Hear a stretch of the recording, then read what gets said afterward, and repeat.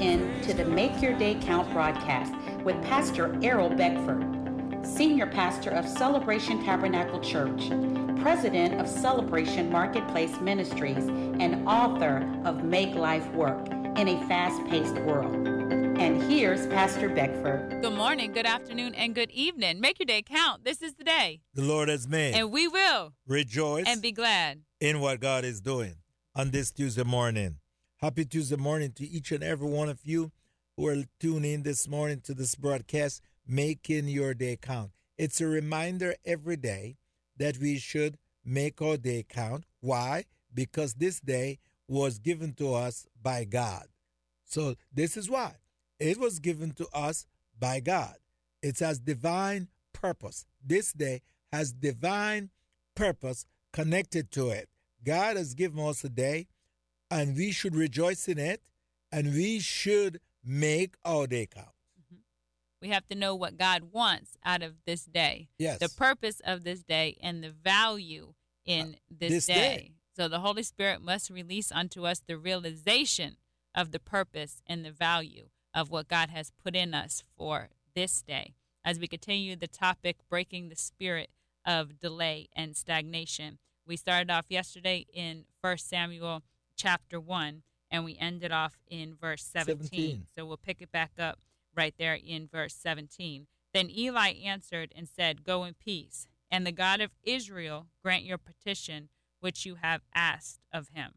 Then she said, "Let your servant find favor in your sight."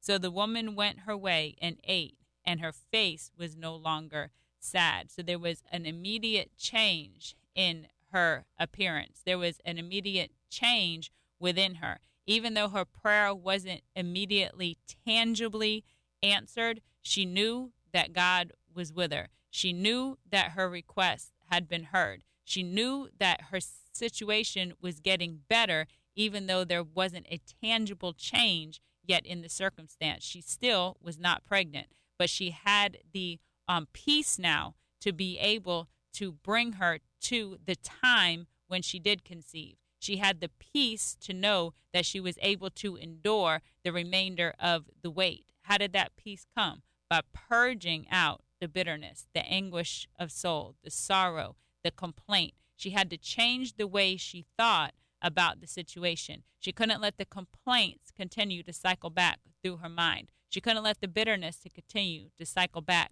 through her mind. She had to have the realization that God was with her, and the vow that she made, the purpose for the child of which she was petitioning the Lord, that it would be fulfilled in its time. So her appearance changed. She was no longer sad. She went her way and she ate. Verse 19, then they rose early in the morning and worshiped before the Lord, and returned and came to their house at Ramah. And Elkanah knew Hannah his wife, and the Lord remembered her. So it came to pass in the process of time that Hannah conceived and bore a son, and called his name Samuel, saying, because I have asked him for him from the Lord. Now the man Elkanah and all his house went up to offer to the Lord the yearly sacrifice and his vow. But Hannah did not go up, for she said to her husband, not until the child is weaned. Yeah. Then I will take him, that he may appear before the Lord and remain there forever. So Elkanah her husband said to her, do what seems best to you. Wait until you have weaned him. Only let the Lord establish his word. Then the woman stayed and nursed her son until she had weaned him. And notice how he said, only let the Lord establish his word, knowing that it was coming to pass in due time, in due season. Only let the Lord establish his word. She wasn't in guilt. She wasn't in condemnation because she was holding the child back to give the child what it needed for the time. She knew that when the time came, that she would release the child, that she would fulfill her vow. She was preparing the child to be able to enter in to his destiny. Yes. So here's the purpose. She knows the purpose for this child. God has given her a child, but for a purpose. And she is going to make sure she fulfill it the purpose of God, this word that God has spoken must be established. Whatever God has spoken will be established. On this Tuesday morning, let us make sure that the word of God must be established in our life. We speak it because God says it, and it will be what? Established. She had a part to do before she released him to Eli. Eli couldn't do this part. No. Eli couldn't nurse this baby. He was a priest. He was there to provide the place. He was there to be able to provide the encouragement and the direction into his role as a prophet, but he could not do this part. This was Hannah's part to do. There was a part for her to fulfill. In fulfilling her vow, she had to release him to Eli at a place of maturity that he no longer needed to be nursed and cared for by him, so he could enter into the next phase of his development, the next season of his development, which would be led by Eli. Yes, only let the Lord establish his word. There's a key phrase here this morning. Only let the Lord establish his word in our lives. The word of God, our prayers this morning should be, Lord, establish your word in my life. And let us find our part. She yes. knew what her part was at this time. She knew what her part was. Her husband, he also knew what his part was. He was going up and he was going to worship the Lord. He was going to do the traditional trip, but she stayed back to do her part. So only let the Lord establish his word. So we need to see what is our part in the establishment of his word.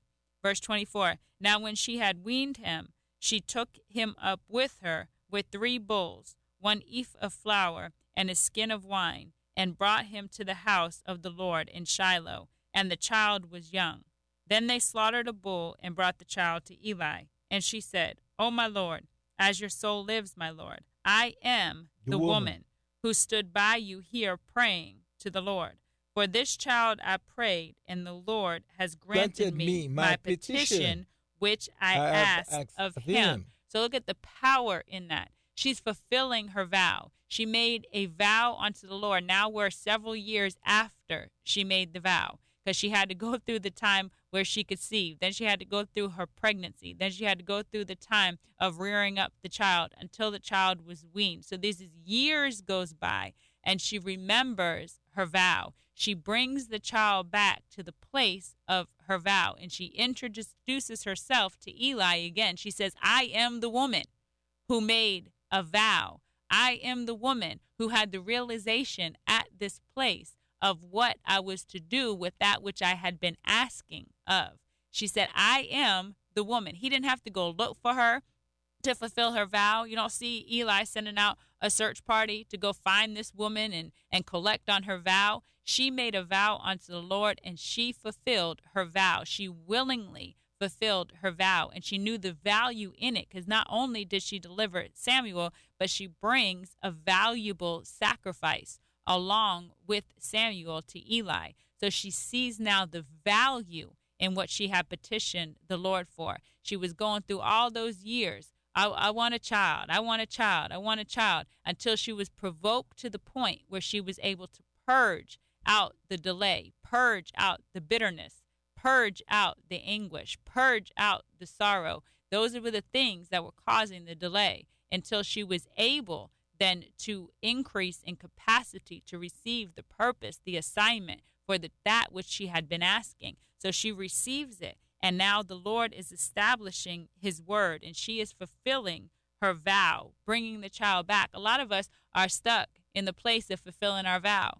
We ask God for some things. We negotiated with God. We said, God, if you will, then I won't do blank. Or God, if you will, then I will do blank. And he's waiting on us to fulfill our vow so we could be released into the next season of our life. So she goes and she fulfills the vow unto him. Verse 28, therefore, I also have lent him to the Lord. As long as he lives, he shall be lent to the Lord. So they worshiped the Lord there. So this wasn't a sorrowful departure. This is a fulfillment of the vow. Though she had to separate from the child, she knew that the child was being sent into purpose. The child was being sent into destiny, that it was a fulfillment of that which the Lord desired. Yes. So she make a vow to the Lord. She petitioned the Lord for a son, and also make a vow that the Lord grant her the petition, the request, which she poured out her heart before God. She prayed this kid into the world. And now God has granted her petition, so she do her part, what she has to do. Take the child back to the temple with a heart of what? Gratitude. Where is our heart of gratitude in this morning? God has done so many great things for us. Do we come back to tell God thanks? Do we come back with a sacrifice to say, God, I thank you. You have answered my prayer. You have broken the curse of my life. And here I am standing now without that curse over my life.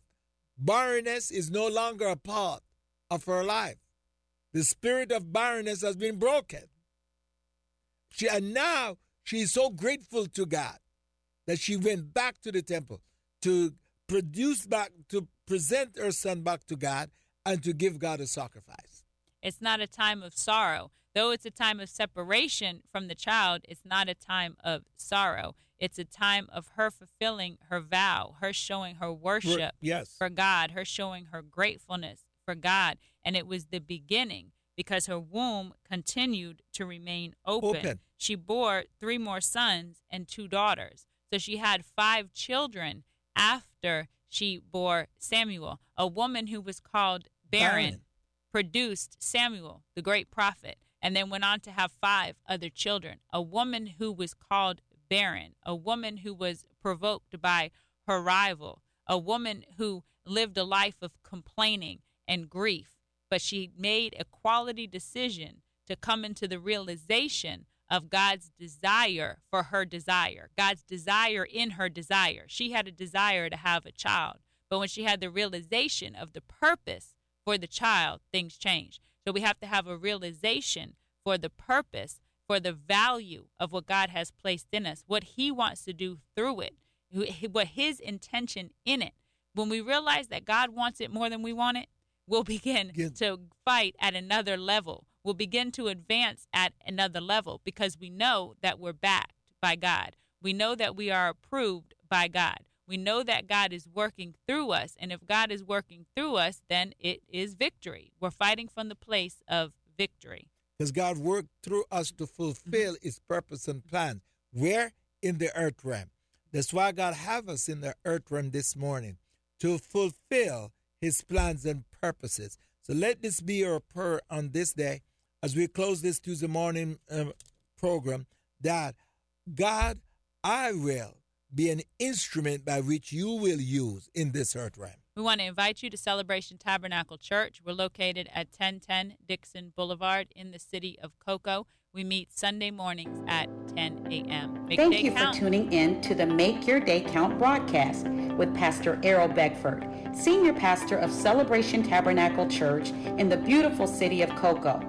For more information on this broadcast, please contact us at 321-638-0381. Tune in tomorrow to hear more about how you can make your day count. Space Coast Realty is a friendly, knowledgeable, active, and accessible real estate agent here in Brevard County. Keller Williams is known for real estate services all across the world, and Wayland specializes in helping buyers purchase the right place to call home, as well as helping sellers market and negotiate the sale of their single-family home, condo, vacant land, or business. Wayland Duff can be reached at 321-536-5973 or visit waylandduff.kw.com. Wayland Duff with Keller Williams Space Coast Realty is your local realtor who provides all you need and the time you deserve to get your real estate purchased or sold.